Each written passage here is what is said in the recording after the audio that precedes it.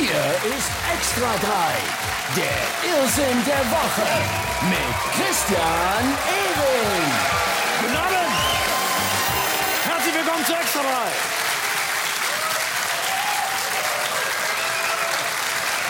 Vielen Dank, liebe Zuschauer. Es war ein historischer Tag. Es war gestern wirklich, es war ein historischer Tag. Trump und Kim in Singapur. Der schlimmste Bad Hair Day aller Zeiten und ein wirklich historischer Tag. Oder wie Trump es ausgedrückt hat, sehr historisch. Ich wusste gar nicht, dass man das Wort steigern kann. Ja? Historisch, historischer, am historischsten. Donald Trump kann aber offenbar alles, wenn er will. Und diesmal wollte er. Ich sage nur G2 statt G7. Solche Fotos gibt's mit Angela Merkel gar nicht. Zum ersten Mal erweist ein amerikanischer Präsident einem nordkoreanischen Staatschef diese Ehre und fliegt für ihn um die halbe Welt. Kim hat sich sichtlich wohlgefühlt. Er hat es genossen. Er konnte es gar nicht fassen. So viel Liebe, so viel Anerkennung. Er hat die ganze Zeit nur gegrinst. Er hat die ganze Zeit nur, als hätte er, weiß ich nicht, einen Glückskeks geraucht. Also nur gegrinst. Und noch am Dienstagmorgen hatte sich ja wirklich die ganze Welt gefragt, was denn überhaupt rauskommen würde beim Treffen dieser beiden Diktatoren. Das ist nicht meine Wortwahl. Nein, das ist O-Ton, Trumps Haussender Fox News. I mean, this is history. We are living, regardless of what happens in that meeting between the two dictators. Ein Versprecher, aber ein freudscher Versprecher.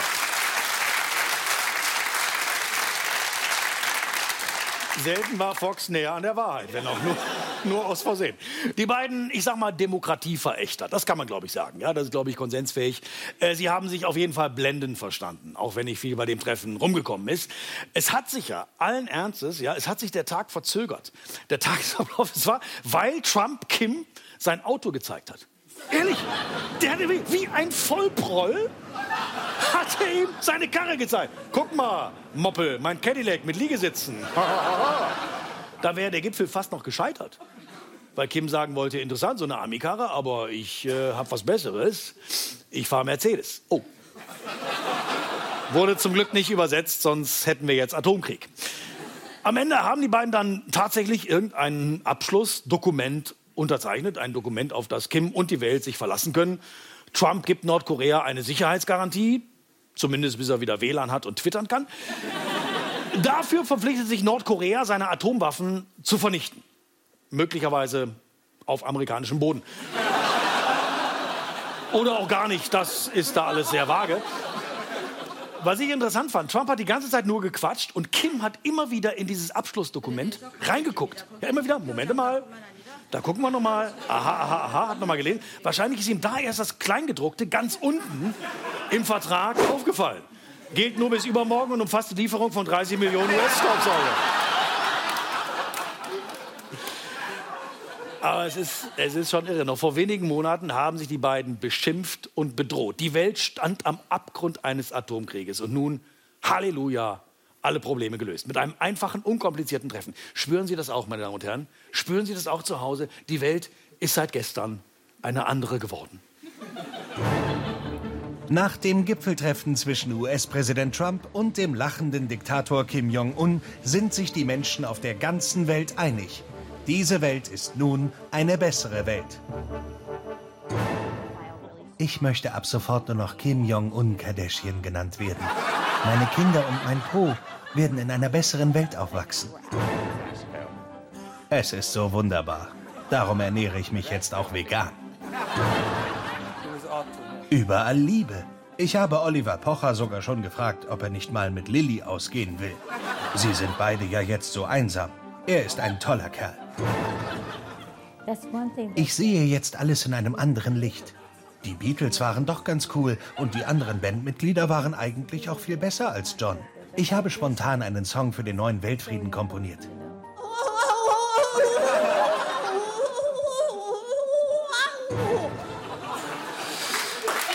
Es ist unglaublich.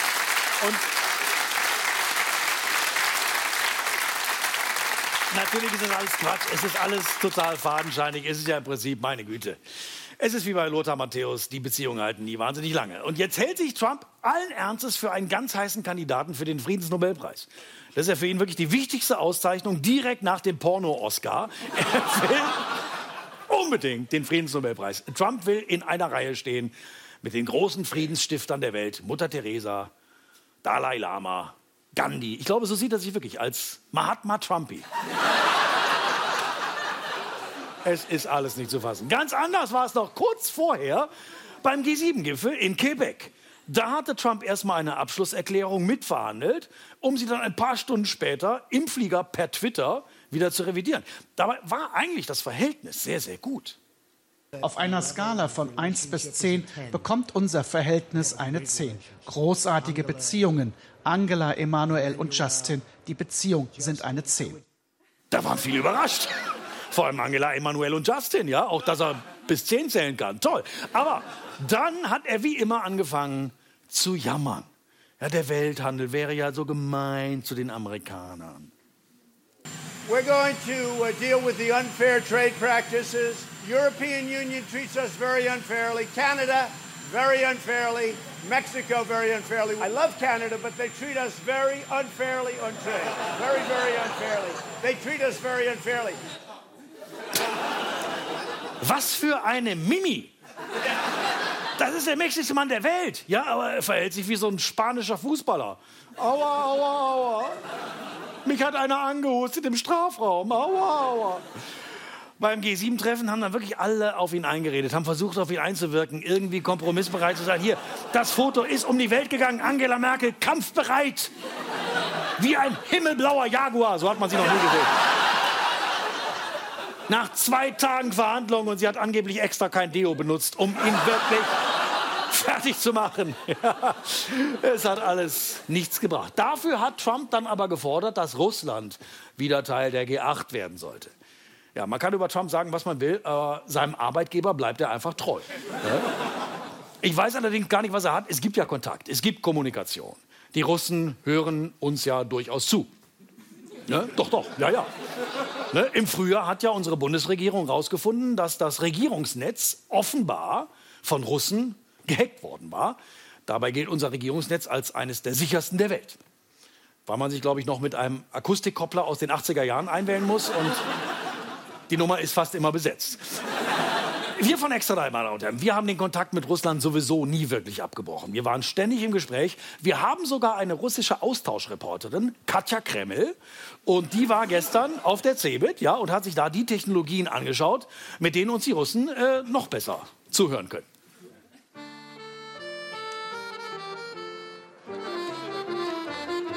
Heute bin ich auf der CeBIT in Hannover, denn wir in Russland wollen die digitalen Messeneuheiten für unsere Zwecke nutzen.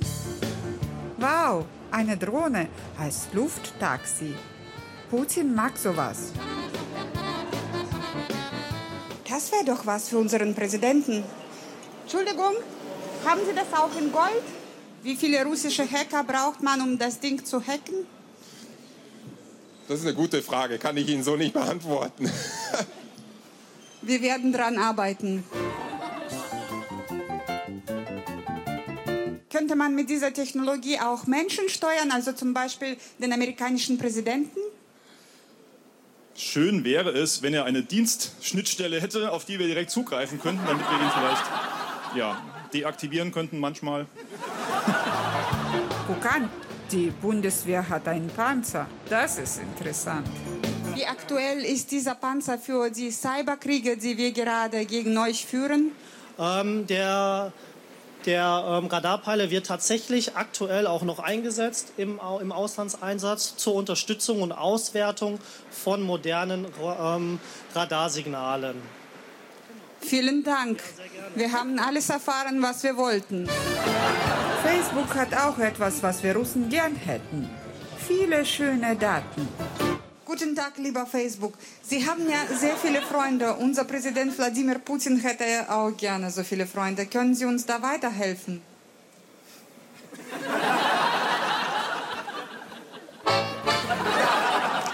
Козлы с Фейсбука не хотят кооперировать. Давай тяжелую амуницию активируем.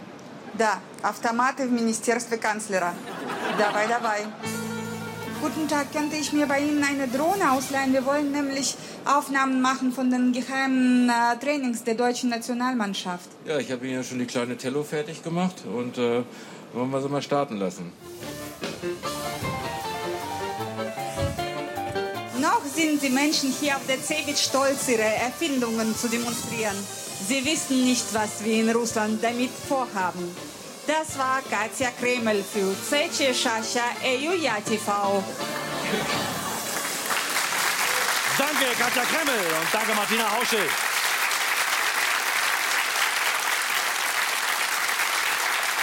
Morgen ist es soweit. Die Fußball-WM in Russland geht los. Morgen das Eröffnungsspiel Russland gegen Saudi-Arabien. Wow. Da weiß man ja gar nicht, gegen wen man sein soll. Das ist so eins dieser Spiele, bei denen ich die Leute mit diesen gelben Westen beneide, die immer mit dem Rücken zum Spielfeld stehen und gar nicht hingucken dürfen. Ich bin noch nicht so richtig in Stimmung. Sind Sie in Stimmung? Ja, WM-Stimmung? Ja, nee, irgendwie nicht. Ja, ich weiß nicht, woran liegt es? Liegt es an Russland? Liegt es an den politischen Verhältnissen in Russland? Haben wir Angst um Marco Reus?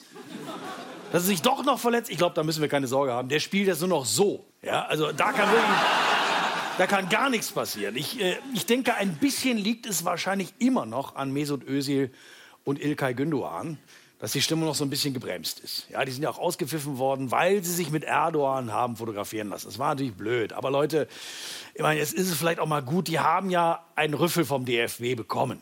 War ja so. Der DFB hat ganz klar gesagt, Leute, wir dulden keine enge Verbindung zu Despoten. Gar keine. Und jetzt packt die Koffer, es geht nach Russland. Ich glaube, am Ende wird uns die Begeisterung für den Fußball doch wieder alles andere vergessen lassen. Es war ja bislang immer so. Deutschland ist eine Fußballnation.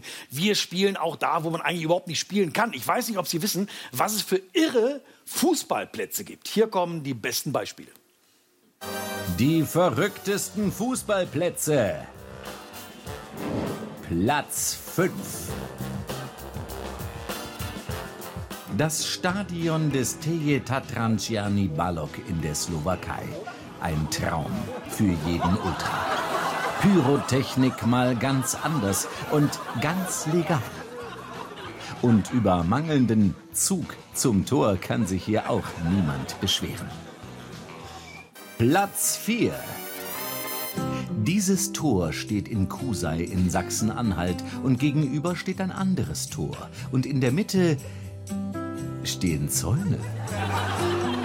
Leider ist dieser Zaun quer über den Fußballplatz gezogen worden. Dadurch ist kein Fußballspiel mehr möglich. Denn dieser Bauer hat einfach ein Stück vom Fußballplatz gekauft. Ich brauchte dieses Grundstück, weil dahinter unser Acker ist und noch andere Flächen und so weiter als Zufahrt. Und so kann der Bauer die gesamte Tiefe des Raumes nutzen. Und der TSV Kusei hat nur noch Auswärtsspiele. Platz 3. Eine Insel mit 2 Toren und der Werra nebendran. Dort muss der den Ball auch holen, der am besten schwimmen kann. Heinbolzhausen heißt das Städtchen, der VfL ist der Verein. Viele Bälle gehen verloren, doch das Wehr fängt manchen ein. Platz 2. Hier war echt der Wurm drin im Stadion des VfL Bergen auf Rügen.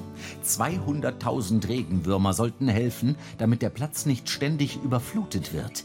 Tja, das war wohl nix.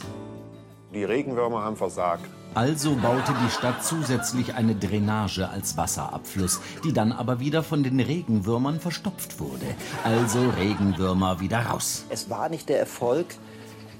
Das muss man einfach so sagen. Trotzdem war es keine Verschwendung von Steuergeldern. Kosten 186.000 Euro. Und Platz 1 liegt in Bielefeld beim FC Türksport. Einmal halb und halb bitte, außen Rasen, innen Grand. Als der Platz vor knapp 40 Jahren gebaut wurde, war da nur Asche. Irgendwann hat sich der Rasen erdreistet zu wachsen und der Verein hat einfach ein bisschen nachgesät und die Mitte freigelassen, weil in der Mitte des Platzes das Spiel am intensivsten ist. Ach so, na dann herzlichen Glückwunsch zu Platz 1.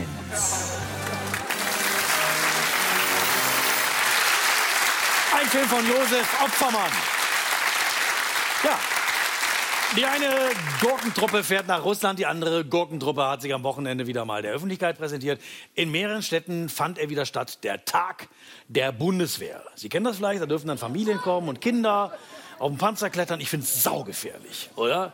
Man weiß doch nicht, ob das Ding zusammenbricht. Da klettern die da zum Teil unterm Kanonenrohr durch. Das kann jederzeit runterkrachen.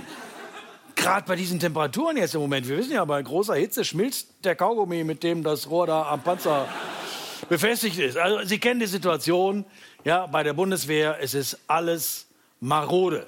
Ne? Sie haben davon gehört. Es ist wirklich eine schlimme Situation, Materialmängel, kaputte Waffen, Unterwäsche fehlt auch. Verteidigungsministerin von der Leyen kämpft jetzt dafür, dass Deutschland das 2%-Ziel erreicht. NATO-Partner sollen 2% des Bruttoinlandsproduktes für Verteidigung ausgeben. Deutschland liegt deutlich drunter, das muss sich ändern, sagt die NATO. Und es fordert auch schon lange der verteidigungspolitische Sprecher der Bundesregierung, Donald Trump.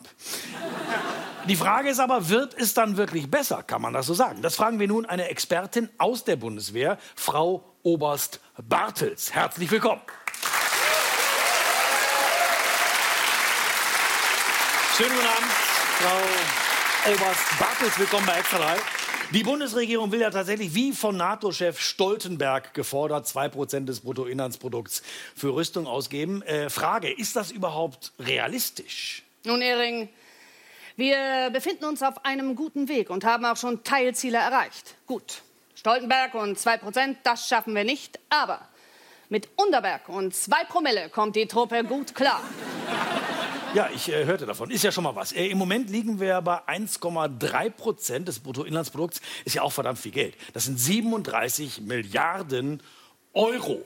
Ja, da frage ich mich doch, führt denn wirklich noch mehr Geld dazu, dass es wirklich besser wird? Ja, unbedingt. Einfache Rechnung. Mehr Geld, mehr Waffen, mehr Wumms. Mission accomplished. Haben Sie eigentlich gedient? Ja, an der Pflegefront. Ich wollte mich dem Dienst an der Bettpfanne nicht verweigern. Ah, ist mir klar, dass Sie das nicht verstehen. Ja, manches verstehe ich aber doch. Zum Beispiel der Pannenflieger A400M. Ja, ich glaube, zurzeit, kann man das so sagen, als Soldat kommt man wahrscheinlich mit Ryanair zuverlässiger zum Einsatz als mit diesem Fluggerät, oder? Der A400 entspricht in vielen Teilen dem, was man von ihm erwartet. Nehmen Sie den Umweltschutz. Der Flieger ist sehr feinstaubarm. Ja, weil er nicht fliegen kann. Doch. Wir brauchen nur 200 Spezialkräfte, die das Fluggerät tragen. Bei den Kampfhubschraubern sind es 201. Da braucht es einen, der flap, flap, flap, flap, flap sagt. Das alles verursacht Kosten, Ehring. Aber dann liegt es eben doch nicht nur am Geldmangel. Ja? Dann ist es eben auch eine gehörige Portion Missmanagement, die dazu führt, dass es so aussieht, wie es aussieht. Sie dürfen nicht vergessen, wir befinden uns gerade in einer historisch einmaligen Umbruchssituation. Früher waren wir eine Verteidigungsarmee. Heute bestreitet die Bundeswehr 13 Auslandseinsätze, unter anderem im Sudan und in Mali. Vergessen Sie nicht, Afrika ist unser direkter Nachbar. Afrika ist unser direkter Nachbar? Wer sagt denn sowas? Originalzitat Ursula von der Leyen. Oh. Müssen Sie mal Urlaub machen da unten an der deutsch-afrikanischen Grenze. Gleich hinter Garmisch der Schlagbaum und direkt danach die Elefanten. Aha, ja. Ja, klingt gut. Was ist denn mit der Cyberabwehr? Das ist ja nochmal ein ganz anderes Kapitel. Werden die Kriege der Zukunft nicht vielleicht ohnehin im Cyberraum geführt? Ja, Cyberabwehr trainieren wir natürlich heute schon. Wir teilen die Kompanie in 3 Gruppen. Der erste Zug versteckt die Handys des zweiten Zuges und der dritte Zug muss sie suchen. Ja, aber genau das meine ich. Das Geld, das da ist, wird nicht effektiv eingesetzt. Genau das ist mein Gefühl. Bei der Bundeswehr geht es nicht um Gefühle, Ehring. Bei der Bundeswehr geht es um globale Verantwortung und um unser aller Sicherheit. Allein um Frau von der Leyen herum befinden sich zu jedem Zeitpunkt 20 Spezialkräfte im Einsatz. Wozu denn das schon wieder? Na, für ihr Styling. Damit sie auf Fotos so familiär, verbindlich und resolut wirkt.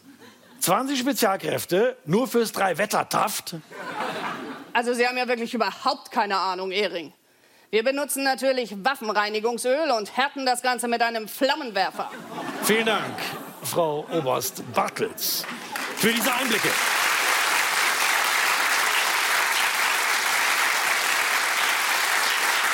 Und weiter geht's mit Abgehakt. Die Woche aus der Sicht der Nachrichten von Sine Wiegers. Guten Abend. Meine Damen und Herren, willkommen zu den Nachrichten.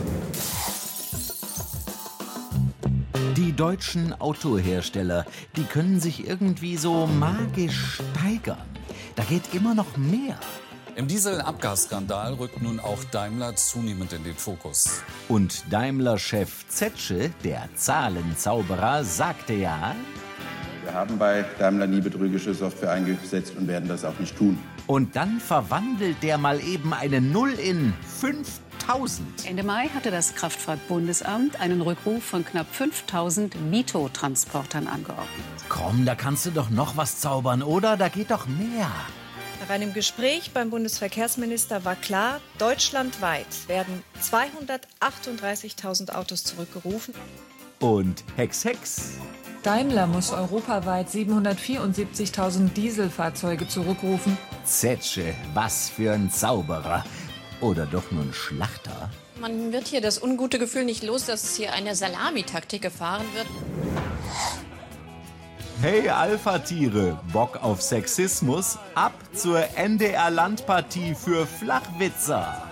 Heute mit Hinak Baumgarten. Und seinem Opfer Heike Götz. Auch da, liebe Heike, herzlich willkommen. Mal einen kleinen Applaus für unsere Heike natürlich. Hallo. Und einen großen für Hinak natürlich, der vor der Sendung so geil ausgeteilt hat.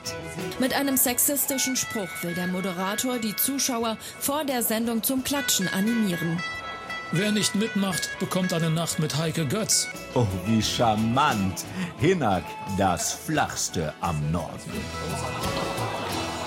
War sonst noch was? Ach ja, wer wird Germanias Next Topmodel? Auf dem Laufsteg der Rechtsextremen haben sich alle in Schale geworfen. In der Stadt Thema, da haben sich mehr als 2000 Neonazis zu rechten Tönen gefeiert und getroffen. Auf der Brust und in der Birne dominiert das traditionelle Schwarz-Weiß. Neu und fresh, Gesichtsbekleidung. Pappe oder Jacke, fast schon Mainstream. Extrem hip dagegen die Nazi-Nasentasche.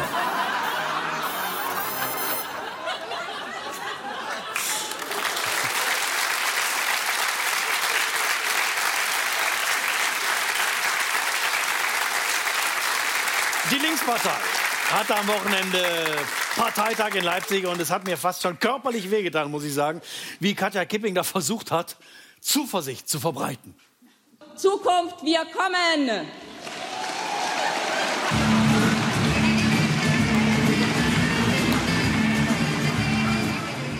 Ja, Begeisterung sieht anders aus, aber bei den Linken freut man sich inzwischen schon über die ganz kleinen Erfolge. Aber es geht natürlich auch um das Symbol. Das ist vernünftig, es geht wieder aufwärts. Naja, nicht ganz. Die Partei ist zerstritten. Es gibt einen offenen Kampf zwischen den Positionen von Katja Kipping und Sarah Wagenknecht. Kipping kritisiert Wagenknecht für inhaltliche Alleingänge und eine Politik der Basta-Sprüche. Diese hingegen unterstellt Intrigen aus dem Hinterhalt.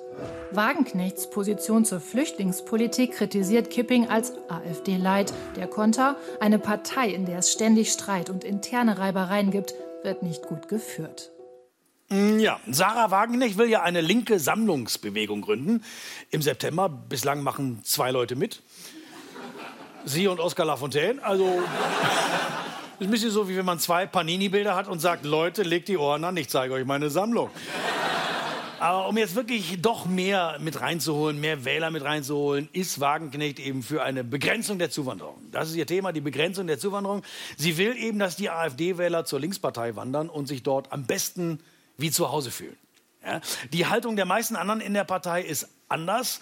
Teilweise nicht weniger bekloppt, muss man vielleicht auch sagen. Denn einige fordern ja, dass es überhaupt keine Begrenzung gibt. Also alle Grenzen offen für alle, jederzeit. Weil alle Menschen ja das Recht haben sollten, überall zu wohnen. Ist ja auch toll, als Utopie. Ich bin dabei. Aber ich frage mich, wie wollen ausgerechnet die Linken das regeln? Die Linkspartei, die scheitert ja in Berlin zum Beispiel schon daran, funktionierende Klos für alle Berliner Schüler zu organisieren. Also vielleicht damit mal anfangen, zum Üben, wäre mein Vorschlag. Nun tut sich die Linke natürlich traditionell schwer mit dem Thema Grenzen. Das verstehe ich auch. Für Teile der Partei war ja nie so sehr die Frage, wie man verhindert, dass Leute ins Land reinkommen, sondern eigentlich eher, wie man verhindert, dass Leute aus dem Land abhauen. Ganz genau. Es ist eine ganz andere Philosophie. Vielleicht kann uns das Chaos bei den Linken aber auch nur ein Linker richtig erklären. Also wir bei den Linken sind so eine richtige Spaßpartei. Unser Leitspruch ist ja, gemeinsam mehr werden. Klingt jetzt erstmal so, als ob wir den ganzen Tag nur am Pimpern sind. Aber das geht um das Wort gemeinsam. Bei uns wird gemeinsam der Kopf geschüttelt, gemeinsam applaudiert. Ich hab ja gesagt, gemeinsam. Geht doch. Und sogar gemeinsam begrüßt. Ja, ich darf Sie ganz herzlich begrüßen. Bernd, das ist die Pressekonferenz der Fraktion. Also ich begrüße Sie auch ganz herzlich. Gut, beim Thema Flüchtlinge gibt es hier und da mal eine kleine Diskussion zwischen der Katja und der Sarah. Was spielt ihr mir hier für beknackte Bilder ein? Ja, Leute, ich lach mir stief. Obwohl, die beiden würden jetzt nicht gerade gemeinsam raus nach Wannsee fahren. Es wird vielleicht nicht sofort tiefe innige Liebe ausbrechen. Naja, also Begeisterung auf Knopfdruck, finde ich, muss man jetzt auch nicht unbedingt simulieren. Nein, aber am Ende geht es doch allen um das gemeinsame Wohl der Partei und die wirklich wichtigen Fragen. Bist du jetzt eher Katja-Freundin oder bist du jetzt eher Sarah-Freundin? Da wird mir ganz schlecht. Ich möchte mich überhaupt gar nicht zwischen den zwei Frauen entscheiden wollen. Ja, das ist jetzt vielleicht ein bisschen aus dem Zusammenhang gerissen. Bei uns ist alles Friede, Freude, Eierkuchen. Du zerlegst gerade diese Partei und du hast jetzt genau wieder nachgelegt. Und das ist unglaublich. Ich find's unglaublich. Was spielt ihr mir denn da immer für Töne ein? Also das muss von irgendeiner anderen Partei gewesen sein. So, noch irgendwelche Fragen? Wenn man der hochemotionalen Debatte heute folgt, muss man dann nicht sagen, es herrscht Hass in der ganzen Partei? Was denn, du Troller? Bei uns gibt es keinen Hass. Die stehen doch gemeinsam auf der Bühne, da passt kein Blatt Papier zwischen. Also quer, meine ich. Das war ein Film von Tobias Döll. Ja.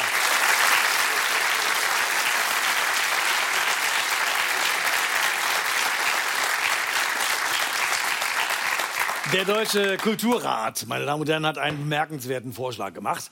Alle Polit-Talkshows sollen mal ein Jahr lang pausieren. Super Idee, oder? Ich bin sofort dafür. Man fragt sich natürlich sofort, Moment, geht das denn überhaupt? Moment mal, was macht dann Jens Spahn abends? Was passiert mit den anderen nicht-anonymen Talkoholikern? Viele müssten wahrscheinlich auf einmal wieder arbeiten gehen. Wolfgang Bosbach zum Beispiel, der ist eigentlich in der CDU. Wussten Sie das? Der müsste zurück in seinen alten Beruf. Noch härter ist es für Richard David Precht. Der hat gar keinen. Vielleicht sagt man als Kompromiss, man macht noch eine Talkshow. Eine einzige, damit nicht alle direkt arbeitslos werden. Eine Talkshow und die macht man dann sozusagen als Crossover aus allen bestehenden Talkshows. Man macht einfach eine einzige, sowas wie Maybrit will, aber fair. Ja?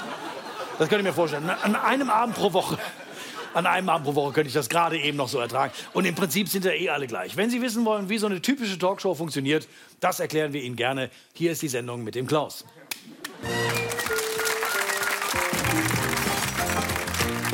Ach- und Krachgeschichten. Heute politische Talkshows. Der hat eine Rakete im Po. Den juckt gerade ein Floh. Oh, das ist eine politische Talkshow. Kennt ihr nicht? Erklär ich euch. Für so eine politische Talkshow brauchst du als erstes einen schlauen Laberonkel. Oder hier eine schlaue Labertante. Guck mal, die kann ganz viel reden. Toll.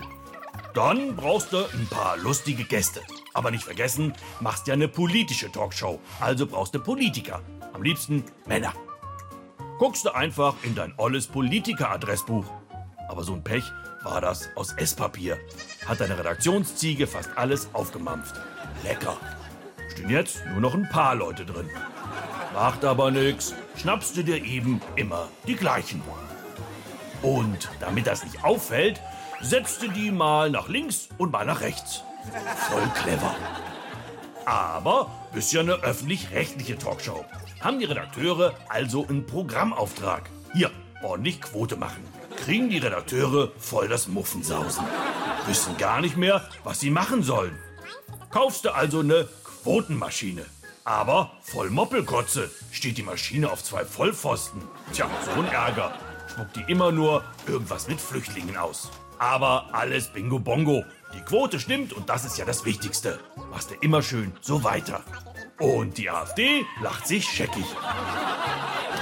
Tschüss, bis zum nächsten Mal. Euer Klaus. Ein Film von Henning Nasse. So, liebe Leute, Extra geht in die Sommerpause, nicht für ein Jahr. Wir machen Pause bis zum 8. August. Wir arbeiten natürlich trotzdem weiter. Und falls Sie, liebe Zuschauer, eine schöne Geschichte für uns haben, also sinnlose Brücken, Aussichtsplattformen ohne Aussicht, Behördenposten, Schildbürgerstreiche aller Art, schicken Sie uns eine Mail. Wir freuen uns immer über solche Zuschriften. Wir lachen drüber. Manchmal machen wir sogar einen Film draus. Jetzt kommt das Medienmagazin Zapp, darin alles zu Donald Trump und seinem neuen besten Freund Kim. Schönen Sommer und bis bald.